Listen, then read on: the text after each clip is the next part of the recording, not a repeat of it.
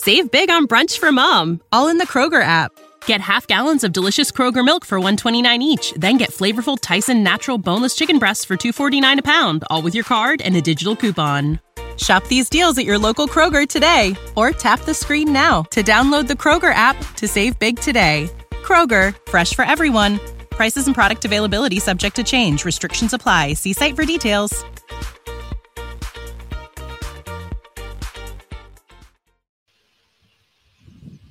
Welcome to Talking Transfers, a brand new show from the 90 Min Podcast Network. I'm Scott Saunders, joined by Harry Symeou from the Chronicles of a Gooner podcast, 90 Min's transfer correspondent Graham Bailey, and 90 Min's top cat Toby Cudworth.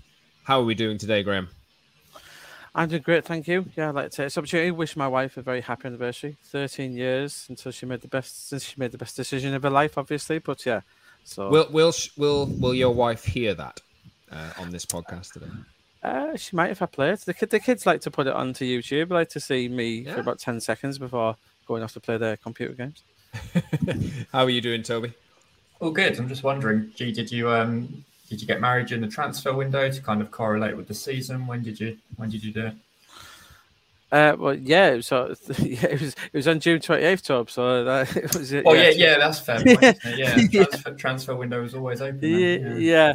13 years ago. I can't quite remember what was going on at the time, but yeah, I wasn't quite. It was more shift work back then.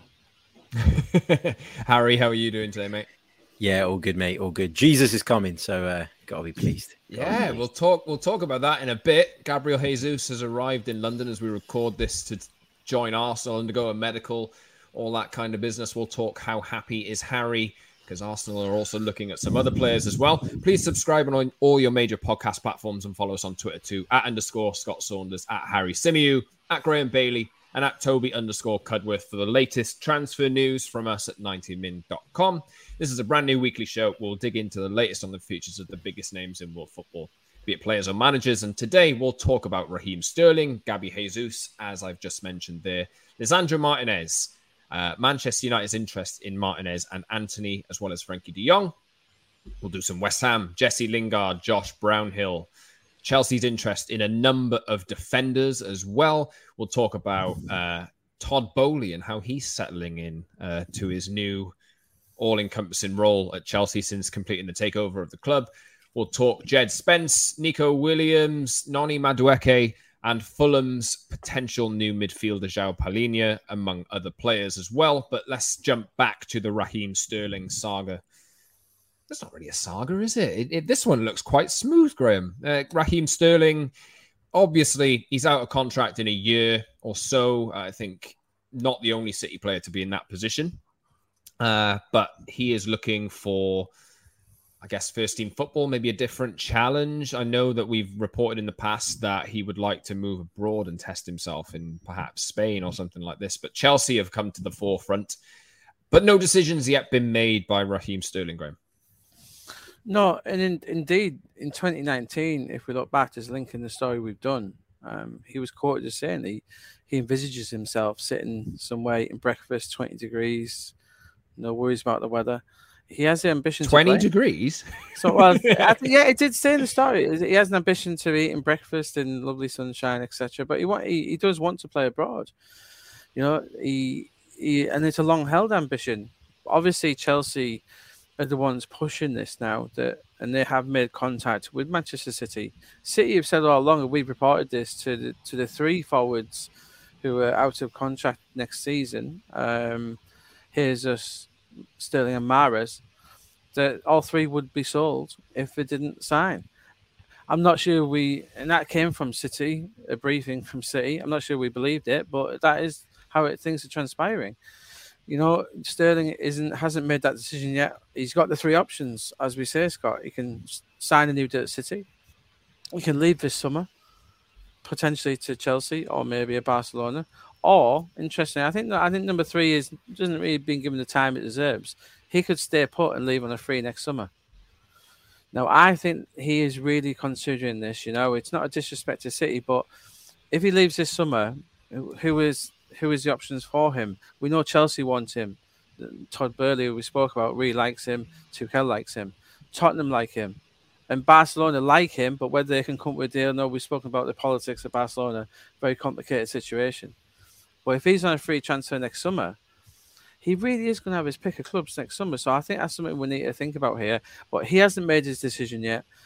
It looks as if he is erring towards not signing a contract at City, which leaves us with, does he go this summer? Does he go next summer? A bit like a Mo Salah as well. There's a lot of players going to be available in 2023. And it's going to be interesting to see how this one plays out. Again, it's a really interesting case of City seemingly willing to sell to a rival. They're selling Jesus to Arsenal. They're probably happy to sell him as a centre forward, but that's up to them. But letting Sterling go, I think, is a different level. I really do. I'm not saying about Jesus. I love the fact he's going to try and play as a centre forward. Whether Arsenal are seen as huge rivals, I'm not so sure. But Chelsea are massive rivals to City. They could, in theory, challenge them for the title. If you're allowing them to improve by selling them Sterling, I think a lot of City fans will raise their eyebrows at this and won't be 100% certain this is the right thing to do, because I don't think it is. Toby, let's get your thoughts on that, because it is a bit of a weird one. But there's not too many clubs abroad who have the same financial might as say a Chelsea or the other Premier League clubs who are looking at Arsenal getting a massive transfer budget in comparison to previous years. Chelsea obviously have spent big in the past as well. But like Graham says, Chelsea have run City a lot closer in the last few years than Arsenal have, so maybe are considered a direct rival. Do you think this is smart from City?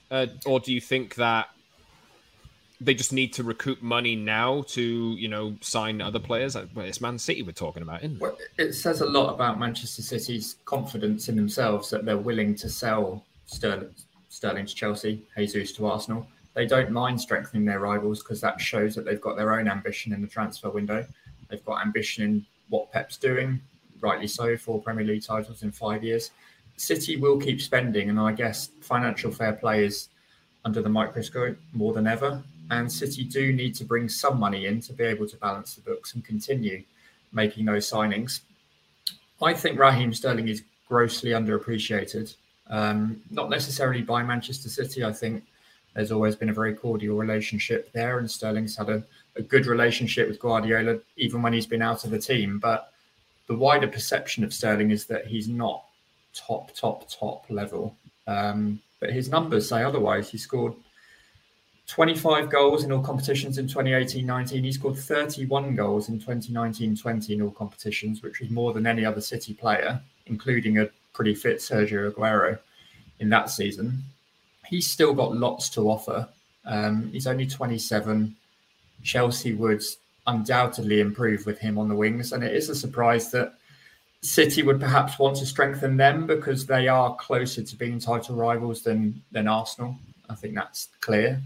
But Chelsea do have a huge rebuilding project to do. They need to strengthen defence. They need to strengthen midfield. And maybe City are looking at it thinking, even if we give them Sterling, they're not going to challenge us this year. And by the time they get in a position to challenge us, we're going to have strengthened again. So there is smart logic behind it. Do you think that's actually the case? I mean, I'm looking at Harry there, and I know that we've spoken earlier this week about Chelsea on the 90 Min YouTube channel. I'm looking at the players Arsenal are signing, and I'm thinking, in comparison to Chelsea, Arsenal have made a head start on their business. Jesus coming in. We'll talk about other targets shortly in both defence and attack as well. Do you think Chelsea are going to be way off the pace, and do you think Arsenal are potentially nipping ahead of them? I don't know that I can say that Arsenal are nipping ahead of them. I think that Arsenal... Graham's face is easy. Arsenal are doing some good business, it looks like, this summer, but there's still a lot of deals that actually need to get over the line. Gabriel Jesus, we think, is probably going to be announced in the next 24, 48 hours. Great. But, other than that, we still need to do more business to close that gap, I think.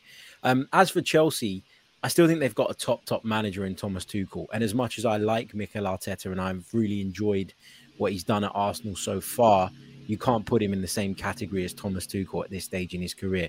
You've got an elite manager there and a club that, okay, they're going to be doing things a little bit differently, but I still think will have financial power under Todd Bowley. I don't really agree with the way he's put himself into like the kind of key position to negotiate transfers and all of that stuff. I'm not really sure that's the way forward, but I don't expect Chelsea to fall away, as I said on the channel yesterday, as much as some people think. I still think they'll be there or thereabouts. And I think any talk of the likes of Arsenal or Spurs sort of leapfrogging them at this stage is still a bit premature, in my opinion. Graham, you made a face at my suggestion that they only finished 5 points behind Chelsea last season. Yeah, but Chelsea went through an awful lot. I think Chelsea is still a level above Arsenal at the moment. Obviously, that's where Arsenal want to be, and that's why they signed Jesus. We're looking at Rafinha, etc. But no, Chelsea is still way ahead. Chelsea's target for next season is the title. Arsenal's isn't. Arsenal's the top four. And that's the difference at the moment. Obviously, as Harry says, they're hoping to build. There is that difference between the managers.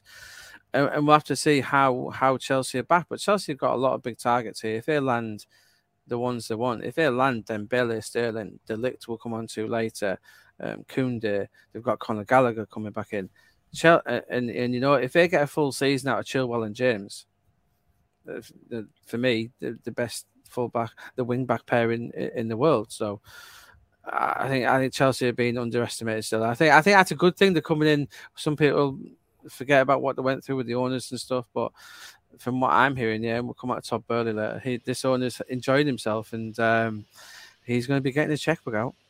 I think Chelsea might actually be in a mini league of their own. I think they're vying for third by themselves, because I think City and Liverpool are too good for Chelsea to match next season. But Chelsea is stronger than Arsenal, Spurs, even with Conte. United, we've got no idea what they're going to produce next year. Which United, Toby? Which one? Newcastle or West Ham? Probably Manchester, I think. Another year or two for Newcastle. West Ham will come on to. But Chelsea have lost players, but they're still strong, aren't they? And as Harry alluded to, Thomas Tuchel has won the Champions League. He's done lots of good stuff in his career. He's a good coach. He'll sort out whatever problems there might be there. It's his first real summer, isn't it? It's his first Tuchel, going back to him, Scott. It's his first real summer of getting his targets, possibly. We saw Lukaku wasn't his signing, and that was their big one. This could be like the first real summer. Tuchel would argue that he's going to get his players in. It's a fair argument to have, but obviously you've seen the structure above him completely disintegrate over the last even few weeks. Petr Cech's left now. Disintegrate or taken away. I think Todd Burley did his homework. It's the same thing, right? No, not really. The Chelsea they could have kept them. They didn't want to keep them. Mourinho was showing the door at Chelsea. They knew what they were doing. They didn't like what they'd seen, found out, so they were showing the door at Chelsea. Chelsea didn't want to keep them, so they've done their homework and made that move. That's the same point, though. Like, Tuchel's got into a situation with completely different people that are there now. So, you know, it'll be different for him next season, is all I'm saying. The one thing they don't have as well, Chelsea now don't have any experience really at board level in football. So it's all on Thomas Tuchel. If it goes wrong and their signings don't work out this summer, the finger is going to be pointed at him very quickly. Whereas last year, he could deflect away and say that Lukaku wasn't my signing. But who better at Chelsea to ask than Tuchel? He's the best footballing man at the club. So I think if I was a Chelsea fan, I would be pleased that Todd Burley is asking Thomas Tuchel rather than Mourinho of who I should sign. We'll come back to Chelsea later in the show. Harry, I did want to come to you for more Arsenal chat. We've talked Gabby Jesus already. We'll talk a couple of players in a minute. But first off, I want to get your thoughts on how excited for you about All or Nothing, the trailer dropping at 4 p.m. UK time today. I'm gassed. I'm looking forward to it. It's really hard to kind of know how to feel about those things, though, isn't it? Because you know that it is the version of events that ultimately the club want you to see. And the club have editorial sign-off, as we've been told. So that kind of dilutes the excitement a little bit. But yeah, I mean, I'm really interested to see if they do sort of give us a little bit more insight into some of the issues that took place, the Aubameyang stuff, because there's been a lot of interesting stories develop at Arsenal over the last 12 months or so, and while the Amazon cameras have been following them. So I'm looking forward to that. I'll sit down, put my feet up and watch it, probably binge watch it. When's it actually out? Do we know? I've been told autumn, but no specific date. Not that I'm aware of anyway. Maybe they'll give it away in the trailer. I don't know. I'll definitely be binge watching that as well. Arsenal seeming to binge on players in the transfer market, spending a lot of money at the moment. Gabriel Jesus is coming in. We'll talk Rafinha to start with. Obviously, Lisandro Martinez is on their radar as well. Harry, do you think Arsenal have a chance here with Rafinha? We'll come to Graham in a second about Barcelona's interest. I think they've got a chance. I don't think Arsenal would have gone as far as lodging an official bid for the player if they didn't think they had a chance. They may not be in pole position as some people are telling us. I don't know. Graham will probably be able to give us a little bit more on that. But I think Arsenal will tell you, and I think that when you look at it, it's quite clear that they've spent a lot of time leading up to this window making plans for it. There's been no messing around this summer, and they've been linked with a certain group of players. And what we're seeing is that they've actually followed through in trying to get those players to the club. And in previous summers, we'd hear tons and tons of names. We wouldn't see much actual action. The journalists that are kind of wired into Arsenal would be quiet at this stage of the window. And we'd see a little bit of movement maybe later on, and often for players that we had no idea the club were interested in. But the Jesus thing's been rumbling on for a while. Looks like that's coming towards a conclusion. Rafinha's been rumbling on for a while. Lisandro Martinez has been going on for a couple of weeks now since we first heard of the initial interest. So it gives you confidence that Arsenal, if they are going as far, as I say, as making actual formal offers for players, they've at least had an indication that they stand a chance. I mean, Graham will probably be able to tell us more, particularly about Rafinha. Go for it. Yeah, the Rafinha one is interesting. Arsenal have been quite clever here. They made a move quickly, or put an offer on the table, or put the money where the mouth was, to try and say to Rafinha, look, we know you want to wait for Barcelona. We know you want to go there. We know Deco is trying to get you there. Deco's promised him at Xavi, basically. But this is the offer on the table. Sometimes you have to take the offer on the table, and that is from Arsenal at the moment. So Arsenal are very much in contention. It's always, especially with these players and their big egos, it's nice to be loved and wanted, isn't it? And Rafinha can see that from Arsenal. Jesus is going in there. They're offering him first team games. He's going to slot in on that right hand side for them, play with Jesus, his international colleague. It's a very tempting offer, and we know Rafinha does want to come to London. He was willing to move to West Ham in January. And they're still interested. Tottenham and Chelsea is still sniffing around. But if he doesn't go to Barcelona, and I think he's going to give, from what I'm hearing, he's going to give Barcelona maybe another week. We'll hit July. Barcelona are going to do a lot of business in the coming days. And we'll soon find out whether Barcelona have actually got the money to do this deal. And I think the Dembele one's important as well. We'll touch on that. They've tried to keep him. But I think Rafinha is the one who Deco is pushing. I think we'll know by this time next week whether he's going to go to Barcelona or Arsenal. But I think at the moment it does seem between those two. He does want to go to Arsenal. I've been told that he loves Edu. He knows him as well. So I think it ticks an awful lot of boxes for Arsenal. And I think they could have sat and waited to get rid of Pepe, but as Harry said, you got to get these deals done. You got to get them over the line.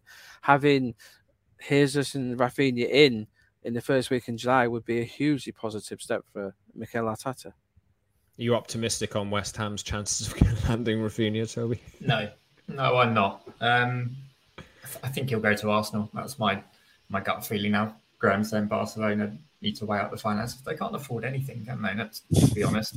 They've got to get Frenkie de Jong out of there, and I don't see Rafinha as their number one priority. They want Robert Lewandowski. They badly want Robert Lewandowski. He'll be number one. And there's no chance that they can stump up 50 million plus as well for Rafinha. So Deco can promise all he wants, but I think he's going to end up at Arsenal. And they're talking to Angel Di Maria as well, amazingly, Barcelona. That's such a car crash of a club. They're actually talking to him as well. And they're supposed to be on the verge of getting fixed as well. Or this is like the way that they're promoting themselves. I saw somebody tweet the other day, I think it was somebody from the Spanish press, maybe Catalan-based, that they want Robert Lewandowski to be the centerpiece of this new project, this new Barcelona. What a 34-year-old player who's massively expensive. That's the same Barcelona a few years ago, isn't it? Christian Kessie sat there going, can we please have our contract sanctioned, please, whilst you do all this? Have you seen one of the main reasons why they're so financially crippled is that their previous president, Bartomeu, was it? I can't remember how you say his name, but he said the Camp Nou renovations were going to cost ballpark 600 million euros. It's actually closer to 1.5 billion, which is quite a difference. And Juan Laporta is kind of the lesser of two evils, isn't he? He's, I wouldn't say financially compliant necessarily, but he's nowhere near as bad as the previous regime.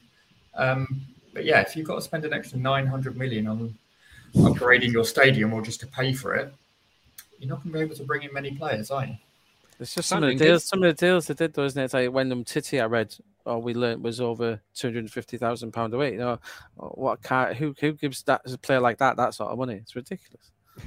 Harry, so optimistic then. Barcelona aren't exactly in a great position, so we'll see.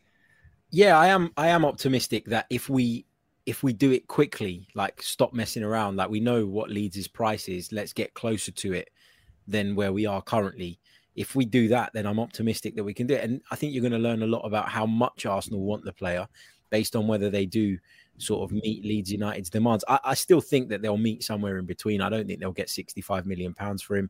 I think there'll be some kind of offer in between, maybe 50, maybe 55 plus some add-ons. I don't know, but I think there will be some form of compromise. Because I read the other day that Deco had obviously gone and told Barcelona that Rafinha was doable for something like 35 million euros, and Leeds just laughed that off. And you know, that shows you that although we're not quite where Leeds want us to be in terms of valuation, Barcelona have got an awful long way to go. And even if they make an offer, Barcelona, can they follow it through based on all the things we've just discussed? Who knows? I think that if Arsenal keep their foot on the gas with this one, they could get it over the line. And what an addition that would be. We'd have ultimately really boosted our attack with about, you know, roughly around about £100 million, which this day and age, to add a winger that's going to get you double figures probably, and a striker that will probably get you double figures, on top of the Sakas, the Smith Rowes, the Martinellis, the Odegaards, and all of that, I think we'd be... The Vieiras, Harry. That's the thing. Where is... as an Arsenal fan, you're a bit thinking that Arsenal are accepting that they are not going to be able to really match Saka's ambitions, so they sort of replace him. But that's a healthy thing, isn't it? You're not sitting there pleading with Saka. If he wants to go, you have to replace him. So it's quite a healthy thing as well, isn't it? Yeah, it is. And I think, you know, we've heard over the last few days that the talks with William Saliba over a new contract are moving quite well. We've also been told, and again, Graham might have better information on this, we've also been told that Saka's people are, you know, watching the window and have been quite pleased by what they've seen and could potentially sit down with Arsenal sooner rather than later as well. And I think these moves that Arsenal are making, not only do they improve the team, but they also give you a better chance of keeping hold of these young talents, because they can see that at least as a club, you're making a conscientious effort to close the gap on those that you want to be sort of leapfrogging. So I'm pleased with what's happening so far. But as I said right at the start, all this talk means nothing if we don't get these deals over the line. So it's still a nervous few weeks to come. Are you surprised though, Harry? Obviously, Arsenal's last few transfer windows have been, you know, I know they spent a lot last year, but the classic story's been, you know, Arsenal aren't really going to spend that big. Is this above expectations? Obviously, we'll talk about, feel free to bring in Lisandro Martinez' interest here as well, because we know that Arsenal are interested in bringing him in from Ajax too. Yeah, we've heard today, well, we heard it a couple of days ago, but it's sort of being put out by more people now. The Athletic have just mentioned it as well, that Arsenal have gone in with another bid for Lisandro Martinez, which is worth 40 million euros plus add-ons. The first one was said to be 35 million euros plus add-ons. So Arsenal moving in that sense as well. But it is a bit of a surprise because, as you say, look, last summer Arsenal spent a lot of money, but they spent it on a lot of players. It wasn't like, you know, there wasn't 3 or 4 50, 60 million pound players. I think Ben White was probably the highest in terms of what we spent on an individual player. But when you averaged it all out in terms of what we'd spent and the number of players we bought in, it was about 25 million a player last season, which when you think about it that way, isn't that dramatic. But then we were told by Edu after that dreadful opening 3 weeks of the season that the plan was to do all the heavy lifting last summer, to clear the decks when January came, and that this summer we would go big again on less players, but players of a higher caliber. So we are surprised because as Arsenal fans, we didn't think this was going to happen maybe, or there was that reservation in our minds. But actually we shouldn't be surprised because Arsenal have been quite clear in outlining what the plan is going to be over the next couple of years. And all they're doing ultimately is executing what they told us they were going to do. So you shouldn't be surprised, but as Arsenal fans, we're scarred, and that's going to take a lot of time to sort of disappear completely. So, yeah, I'm positively surprised is where I am at the moment. Of course, Graham, we have also reported about Arsenal's bid for Lisandro Martinez. We put that in a piece yesterday around Manchester United's interest in the player as well. United are looking for a centre-half. Obviously, Jurrien Timber has been on their radar for a little while, but it does seem as though United have switched their attention, probably amid a bit of interest from Arsenal in Lisandro Martinez as well. They are looking for a centre-half. Timber is off the table by the looks of it. Pau Torres is always still in the mix, isn't he, around United? But maybe that's one for later on in the summer. But we've obviously reported on 90min.com of United's interest in Martinez, and they've also held talks with Ajax about Antony as well. We've reported since about February, March time that United, even before Erik ten Hag was appointed, that United wanted Antony and see him as a potential answer on the right-hand side of their attack.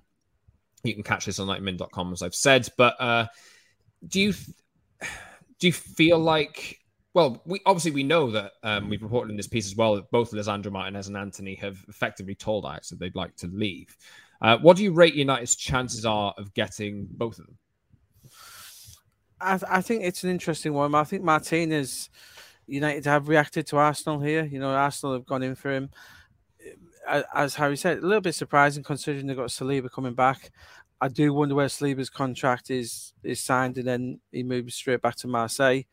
I still think that might be what's on the cards at Arsenal, because I don't think Saliba will come back to play a second string to what's already at Arsenal. So Saliba's an interesting one to keep an eye on, especially if Martinez goes in there. I do wonder whether Arsenal may look at Martinez as a holding midfielder, because I say for all what they've done, I still think they're desperately lacking a high quality midfielder in there. El Neni, Lokonga, Xhaka, three of them between them don't make up a quality player. So I think they're really lacking in there. So I do wonder if Martinez, I've seen him, I think he could be.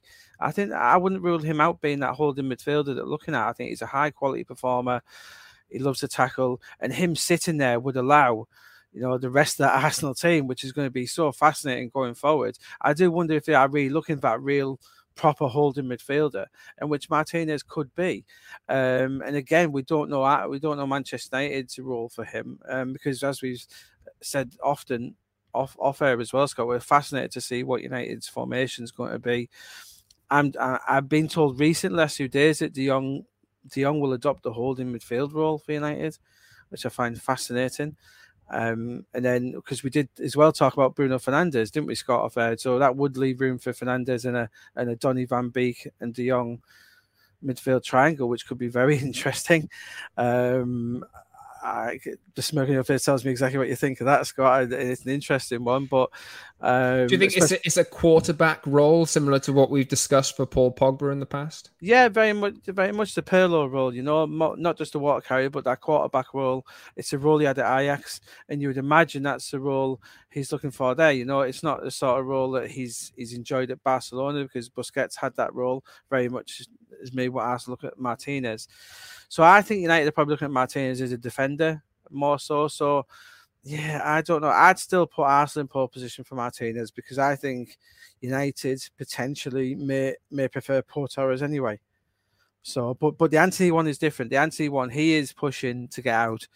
As we've said before, he can see his Brazilian rivals for this right-hand side spot or for a forward spot in this World Cup squad.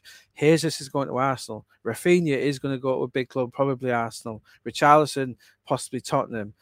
So he might be left at the station. If he's playing every week for Ajax, whilst these other three are doing it in the Premier League, he'd be in danger of not quite getting in the Brazil squad. So that is a big consideration for him. And he knows United want him. And he got to strike while in his heart. He wants to go to United. He wants to play for Ten Hag. I think of those two, Antony's more likely than Martinez. Yeah, I would agree with that. Obviously, we've reported this, and you can catch that story on 90min.com. Went up on Tuesday night. I think that, we know that obviously Ajax have sold players already this year. which means that they can probably hold out for a bigger price. But Anthony's willingness to kind of make this deal happen might make the difference down the line. But obviously we're, I think, still quite early at the moment. But obviously we know that United are getting closer, crawling closer to a Frankie de Jong transfer agreement. We're not there yet as we record this. But I kind of said out loud this morning that I think he'll be on the flight on the preseason tour. So I've kind of nailed myself to that now. So we'll see. We'll see what happens with Frankie de Jong. But obviously, that's been in the works for a while. Talking of Manchester United players or former Manchester United players, Toby, Jesse Lingard and West Ham, is it back on the agenda? You mentioned the word saga at the very start of the show. Raheem Sterling isn't a saga, but Jesse Lingard is.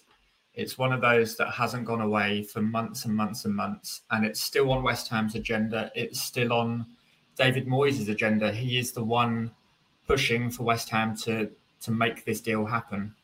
Lingard's a free agent in 3 days' time. He had a great loan spell. We all know that. Newcastle have backed away to pursue other targets. So I think Lingard is still on their radar, but he's not somebody that they're thinking about right now. There is interest from abroad, but Jesse Lingard wants high wages. He was on good money at Manchester United. His people will want a decent signing on fee as well. There's agents' fees to consider. So a move abroad is probably looking off the cards as well, which doesn't leave Lingard with too many options other than West Ham. It's whether or not the West Ham hierarchy are prepared to go for a player who is clearly unsure about what he wants to do. But David Moyes really wants to bring him in. And we've said Arsenal are operating smartly in this transfer window. West Ham to date are as well. They've got a lot of, excuse the pun, irons in the fire. But Toby, get off. No. Thank you. Areola signed yesterday on a permanent deal, on a 5-year deal. He will be West Ham's long-term number one goalkeeper. Graham's not so sure about Areola's ability and the wages that West Ham are paying him, but he's taken a cut to come on a permanent move from PSG. And they're also looking to strengthen wide areas in central midfield. Josh Brownhill was one name that's come up time and time again for us at 90 Min, and we've reported on West Ham's interest. We still think that interest is there from West Ham. They will push ahead to try and sign him, but competition emerging from Southampton, they're looking to strengthen their own midfield to play alongside James Ward-Prowse, who is another West Ham target, but he will be very difficult to get out of St Mary's this summer. He signed a new contract last year. His wages are probably 100,000 circa or more. He's worth a lot of money. He's probably worth too much money for West Ham to go after. But Jesse Lingard is one we anticipate happening. It's just a question of when, Graham. Yeah, it's an interesting one. West Ham seem to be leading the chase in England. There is interest from abroad. We know AC Milan are one of those, but the money on offer abroad isn't quite there. You know, they've missed out on Sven Botman to Newcastle. Not really money related, but it's to do with their takeover, etc. That has halted their progress, and even it stopped them getting Renato Sanchez as well, which maybe why they might turn to Jesse Lingard. Renato Sanchez, by the way, going to PSG with Louis Campos has jumped on that deal, which has come to pass. So Milan have missed out on some big ones. So Lingard may be an option for them. I do wonder whether Roma might get involved in this as well. I think there's a few clubs who could get involved, but in England, David Moyes, as you say, Toby, he wants him. I could see this happening. I think Lingard moving to London, 3-year deal. I think it suits all parties. Does it make West Ham stronger? I think it does in terms of squad depth. You know, I don't think it necessarily improves the starting 11 because Jared Bowen's one of the best wide forwards in the Premier League, but I think it gives them options. And as we saw towards the end of last season, as Toby knows, they lost their legs a bit, didn't you, in Europe, Toby? So I think having someone like Jesse Lingard in there will help. And Jesse Lingard's going there thinking he can make the flight to Qatar. So he'll be one of the players who's very happy about FIFA extending to 26-man squads because I think it does give someone like him a chance. I think the thing with Lingard is if he does go back to West Ham, it's the left flank that is still the primary problem for West Ham side. Ben Rama is good in flashes, but he's also anonymous in other games. Pablo Fornals can go out there, but he's better in the centre of the park. And as you say, squad depth is the one thing that West Ham need. And if Lingard does come in, fully anticipate another 3 or 4 players joining him to actually give West Ham an opportunity to challenge properly for the top 6. But they'll feel like they can win the Europa Conference League based on what they did in the Europa League last year and based on what they saw from Leicester in the Conference League. It's a competitive competition, but West Ham have got a good squad. They just need more bodies to be able to get through a long, draining season. Toby, could you just talk us through the story from a few days ago surrounding Declan Rice and interest from Chelsea? Yeah, so we've touched on Todd Boehly's involvement in Chelsea's transfers and the fact that he's kind of steering the ship now away from Marina, who is leaving Chelsea at the end of the transfer window. And one of the players that has always been on Chelsea's radar is Declan Rice, who they let go all those years ago on a free transfer to join West Ham's academy. We understand at 90 Min that Chelsea made contact with West Ham at the back end of last week to say, is there the chance of doing a deal this summer? They were given short shrift by West Ham, who maintain their stance that Declan Rice is not for sale. West Ham are confident that they can agree a new deal with Rice. Many people believe that Rice won't commit his future to West Ham. He's got 2 years left on his current contract. There's another year that can be tagged on. West Ham can trigger an option. But there could be a release clause involved in that contract. It's not off the table. It was once upon a time, but West Ham are still hopeful that Rice could be sold by the project on offer at London Stadium. And this summer's transfer activity will play a huge role in convincing Declan Rice that West Ham are going places and they can perhaps match his trophy ambition. But Chelsea want him, Todd Boehly wants him, and Rice is kind of up there with Raheem Sterling, Ousmane Dembele in terms of top range players, and it shows the kind of player that Chelsea do want to bring in. Just before we dig into Chelsea's defensive options, Harry, I obviously know your thoughts and opinions on Calvin Phillips, who has moved to Man City or is on the verge of moving to Man City from Leeds United. His midfield partner, Declan Rice, how highly do you rate him? Much higher than Calvin Phillips. To put it simply, I think he's a much better player than Calvin Phillips. I think he brings you much more.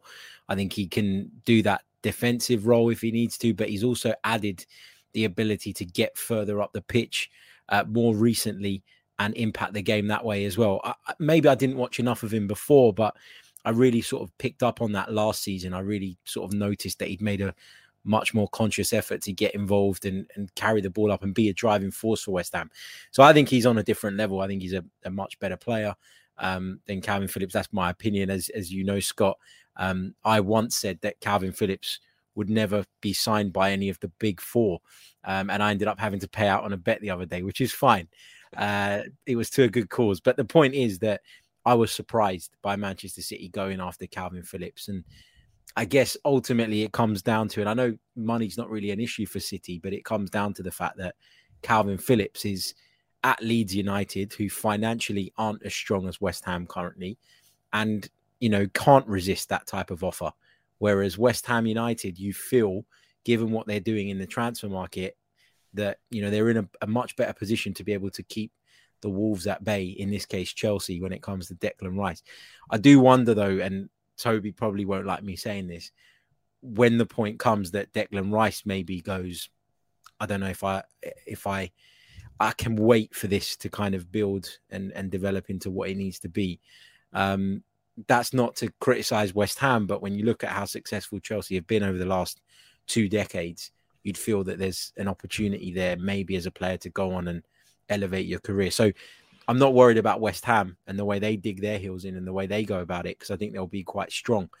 But it's when it gets to that point that Declan Rice has his head turned that you've got a problem.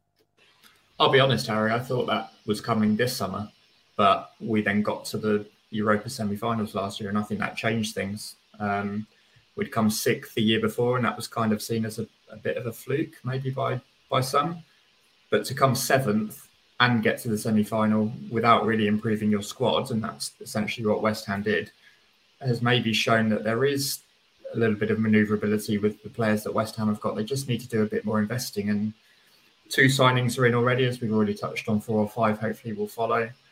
I'm under no illusion that Declan Rice will leave at some point for the good of his career. He can play for any club in the world, and I don't think any player, you spoke about his game development, Harry, I don't think any midfielder carried the ball for further than Declan Rice in terms of yards covered, and we saw him break out of defensive midfield. It's those 10, 15 yards bursts that he's added to his game, that he used to look for the short, simple pass and just ensure that he didn't give possession away and protecting the ball. But now he is very much forward thinking, and that will appeal to Chelsea. And I still think Manchester City would look at him in 12, 18 months' time and think, yeah, we could probably bring him in as well, because I'm in your boat, Harry. I don't think Calvin Phillips is at City as anything more than a squad player, really. It sounds harsh, but I don't see him starting more than 25, 30 games. He's just there to ensure City have got depth.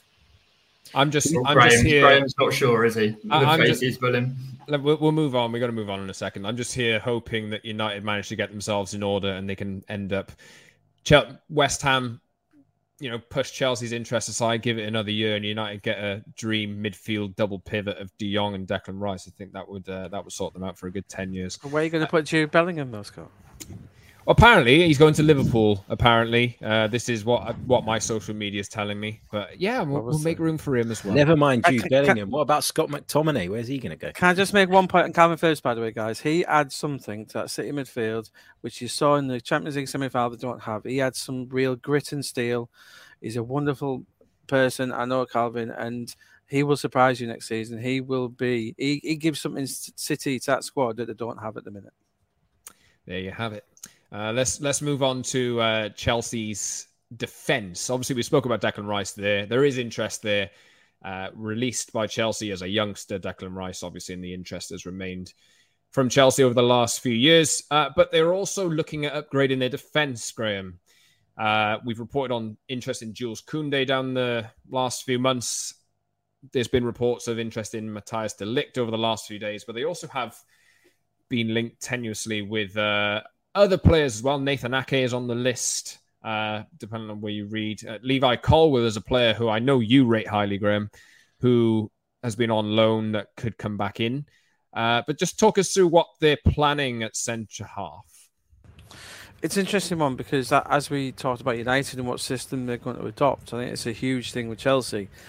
Tuchel, I know, is being pushed by members of his coaching staff to adopt a back four, which will then allow the midfield to maybe the introduction of Conor Gallagher or Ian Over or Mason Mount to drop back. We don't know whether they're going to stick with a back three or not. So that's a huge thing for them. In terms of, Koundé is still a target. He is the one talks to Civillant going, great. Personal terms are all but agreed. They have been for a while. Koundé still wants to go there. We reported his people are slightly agitated by Chelsea not getting this one over the line. I still think he'll end up there. Matthijs de Ligt is one where I think Todd Bowley, in his role, he's been looking around Europe, find out who the best defenders are, and de Ligt's name has come about. So he's in this new role. He's not frightened to pick up the phone to anyone, and he's picked up the phone to Juventus and asked about him. What we do know and what we've reported, Juventus don't want to sell. As simple as that. Allegri doesn't want to sell. That doesn't mean that he's not available. Rafaela Pimenta, the lawyer who's taken on a lot of Manny Raiola's features clients. Heavily in the Pogmentary, if you've seen it. I haven't, but yeah, she was actually, well, it's funny you mentioned Pogba. She was talking to Juventus a lot about Paul Pogba. He's about to sign a permanent deal there. And then part of the conversation she had after was about de Ligt. De Ligt wants a new contract. I think we need to be careful with de Ligt here, not to get carried away. A lot of the basis of this whole de Ligt conversation is that he wants a new contract out of Juventus. He's got 2 years left on his deal. He's got no power whatsoever in this. I think he's done a good job, or she's done a good job in getting Todd Burley to register an interest. That helps with the contract negotiations as well. I do wonder whether it finishes this summer with him signing a new deal. If not, Chelsea do want him. They're willing to pay. I think Juventus, from what I'm told, would do business at 100 million euros. Roughly, we're getting to know this at the moment, aren't we? About £80 million at the minute. It is changing all the time. It's about £80 million. That would make him the costliest defender this deal in history, above Harry Maguire. Let's not mention his name too much. It's remarkable, isn't it, that Harry Maguire is still the most expensive defender? But is De Ligt worth that? That's the thing I think a lot of Chelsea insiders are speaking to Todd Boehly about. If we are going to bring in the costliest defender in the world, should it be Matthias De Ligt? I am not sure they're convinced by that. But Todd Boehly is his own man. I've heard a lot of fun stories already. He's ringing round owners, doing deals. Let's do trades. We've seen what Zinchenko, Nathan Ake, who they have asked about, 3 or 4 players. And when I'm saying trades, he's not just wanting a deal or 2. He's thinking these baseball type trades. He's thinking about 4 or 5 players in trades here. He really is. And it's just unheard of. And it sounds a whole lot of fun to me. He's really loving life, getting involved. He's willing to spend money. Will that be to the detriment of Chelsea? I don't think it'll be to the detriment, but it's going to be fun watching them get some of these deals done. De Ligt, I have my suspicions that he might be using this to get his new contract out of Juventus, personally. I think that's where it's heading. But they will get other centre-halves. I think Koundé is what I look at. Koulibaly, I wouldn't rule out either. And an interesting defender as well with Chelsea, who I think we will hear about in the coming week. Gelson Bremer, the Torino defender, who is a really interesting character. It's emerging, really, from what I'm speaking to scouts and people in the game. And Inter, we're trying to get this guy. Inter think he's an upgrade on Skriniar and Bastoni. And they think he's the best defender in Italy. He actually is going to play for it. He's not going to get a cap off Brazil. He's going to play for Italy. Keep an eye on this guy. I think Chelsea are in for him as well. I think Tottenham are looking at him. Tottenham who are looking at Lengelt from Barcelona on loan. Yeah, another Barcelona deal to be done. But keep an eye on him. I think he's one that we may hear about in the coming weeks that an awful lot of teams are looking at. But yeah, Chelsea do want centre-halves. But as I say, Scott, it depends whether they're looking at a back three or a back 4. I think with Thiago Silva in there, I think Tuchel is a bit reticent to put him in a 4 for good reason. I couldn't see that working really. No, he's got a turn circle similar to me, I think. So no, I don't think that's advisable. And Rudiger, I think, Rudiger was getting some Chelsea fans were saying to me how good Thiago Silva was in comparison to Rudiger. I know a lot of the guys in that office were conned by Thiago Silva last year. You'll see how much of a miss Rudiger is this year if they go with a back 4 and Thiago Silva. Well, Chelsea are streets ahead of Arsenal, and they've got a lot of signings to do, as you're saying, Graham. So I think we'll see. I'm going to put Arsenal ahead of Chelsea in my predictions this season. But I think, the way I see it, obviously they've got, for me, one of the best keepers in the world in Mendy. He's proven that. They've got the best wing-back combination in world football in Reece James and Ben Chilwell for me. So I think they're only a couple of signs away, but they are very big signings, as we've seen. The striker, the centre half. Maybe midfield, depends on the formation. Gallagher and Mount could be a wonderful combination. So they do need they're only a couple of signs away, but they have to get them right. Thiago Silva quickly showed us how vulnerable he can be against Brentford. When Brentford scored 4, he was awful that day.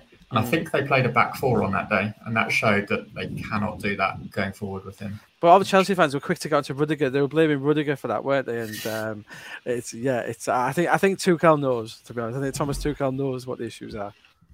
Let's switch up, Graham, to a PSV English winger, Noni Madueke, who is in huge demand in the Premier League and looks to be potentially on his way out of PSV, potentially to come back to England. There's a number of clubs who have looked at him. What can you tell us? Yeah, it's a really interesting talent, this one. We've got PSV, a lot of PSV players being linked. Cody Gakpo, Sangari, a lot have been linked. But I'm told that Madueke is one attracting the real interest here. And I know that Gareth Southgate's been keeping his eye on this player. He's had a very successful couple of years. He came actually from Palace to Tottenham, Barnet born. So he is fully English. He went to PSV as a youngster, came to the youth squad. He's now part of the first team who pushed. And let's remember, this PSV team pushed this Ajax team all the way. And this Ajax team has been decimated now. It's been so impressive. They're getting decimated, aren't they? But PSV, and there's a lot of interest in England. Leicester like this guy a lot. But there's a lot of teams, Everton, Newcastle, Leeds. I'm told Arsenal have had a look at him at some point as well over the past 12 months. In fact, most of the big 6 have all scouted him at some point, as you would expect. He's a good English player in the Dutch league. Why wouldn't I think he was at Tottenham in his youth days? Yeah, he was. Yeah. So, this is one to keep an eye on. I think this guy is going to come to England. Let's see where he goes. It wouldn't. I've got likes of Leicester, Newcastle, Wolves, Everton, Leeds. It wouldn't surprise me if one of the top 4 sneakily came in and took this guy and then maybe loaned him out. So Noni Madueke, we haven't seen much of him. I must admit, I've only seen him in fits and starts. But yeah, let's keep an eye on him. He could be a big move for someone. Let's move on quickly to look around some newly promoted teams, perhaps. We'll do a little analysis of how they're looking and shaping up ahead of the new season. Nottingham Forest obviously won the playoff final and have a fullback, Jed Spence, who has been linked with Tottenham frequently. He's a Middlesbrough fullback, Scott. Yes, sorry. I'm trying to think on my feet here. Middlesbrough fullback, but he was there on loan. Spurs have been interested in him. But there's been some suggestions that Forest won't get him back, with Spurs interested in him. But they have been looking at potentially Nico Williams, who I'm a big fan of. Liverpool played for Fulham. Am I getting this right, Graham?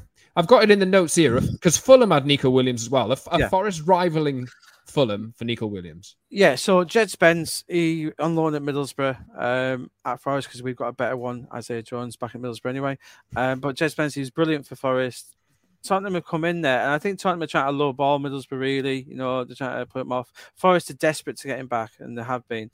But Forest knew that Tottenham were in the jams it. So Tottenham looked at other options, one of which was Nico Williams, who Fulham wanted. So, it's appeared that Fulham were then looking at other options themselves. Now, Tottenham have told Middlesbrough now that they are willing to back away from this. Tottenham, who, remember, Adama Traore is still out there. They're trying to sign Adama Traore in January. They actually agreed terms, didn't they? Everyone forgets how close they were to getting Adama Traore. And for me, I still think it might be a better option for Antonio Conte. I'd love to see Adama Traore and Antonio Conte team. I think that'd be spectacular. So Tottenham are threatening to pull out with this deal. They're threatening to back away. If they do back away, I think you will see Nottingham Forest come back in for him. Forest are willing to pay 15 million for him, and then it opens up the door for Nico Williams and to return to Craven Cottage with Fulham, Scott, because I think Nico Williams will be a Premier League player next season. It just depends who. A wonderfully talented boy, as you know. So yeah, want to keep an eye on this domino of Spence. Depending where he goes, it will impact likely on where Nico Williams ends up. Forest have, of course, broken their transfer record in the last few days. Fulham are also on the verge of signing another player, João Palhinha from Sporting Lisbon, Sporting CP. The Sporting CP is the right way to say it, isn't it, Toby? Sporting Club de Portugal, not Sporting Lisbon, in case you're listening to this. Not Sporting Lisbon, not Inter Milan. We were having this conversation yesterday, weren't we? How we kind of colloquialise names for English pronunciation. Bayern Munich, yeah, we have to say FC Bayern from now on. Indeed. Yeah. Yes, indeed. Inter Milan one gets on my nerves the most. That's the one for me. It's like, come on. Internazionale. You're actually making it more difficult Harry, by adding Milan we don't say FC Bayern, no, do we? So we have to. Where do we stop? You just drop the FC, right? Yeah, Just but drop the FC. That's everybody has FC. You should be shortening stuff to make it easier, not adding words like Milan on the end of Inter. that to me doesn't make sense. So I can't get my head around it. Obviously, bit of chaos to end the show. There's a lot of right back potential movement going on with a number of different players that we've run through there. The promoted teams are trying to do their business to keep themselves in the Premier League in their first year. We've obviously spoken about Chelsea today. We've spoken about Arsenal and their business. Raheem Sterling as well, a bit of West Ham, bit of Man United, who look to be edging closer to signing Frankie de Jong. Hopefully, by the time we do another show, there'll be something concrete and something that we'll be able to tell you in the meantime about Frankie de Jong moving to United. I know as a host of the show and as a United fan that I'm hoping that one gets done as soon as possible. But please subscribe on all your major podcast platforms and follow us on Twitter too. This has been Talking Transfers. We are @_Scott Saunders, @Harry Sinew, @Graham Bailey, and @Toby_Cudworth. Thank you very much for listening, and we'll catch you very soon. Save big on brunch for mom, all in the Kroger app. Get half gallons of delicious Kroger milk for $1.29 each. Then get flavorful Tyson natural boneless chicken breasts for $2.49 a pound, all with your card and a digital coupon. Shop these deals at your local Kroger today, or tap the screen now to download the Kroger app to save big today. Kroger, fresh for everyone. Prices and product availability subject to change. Restrictions apply. See site for details.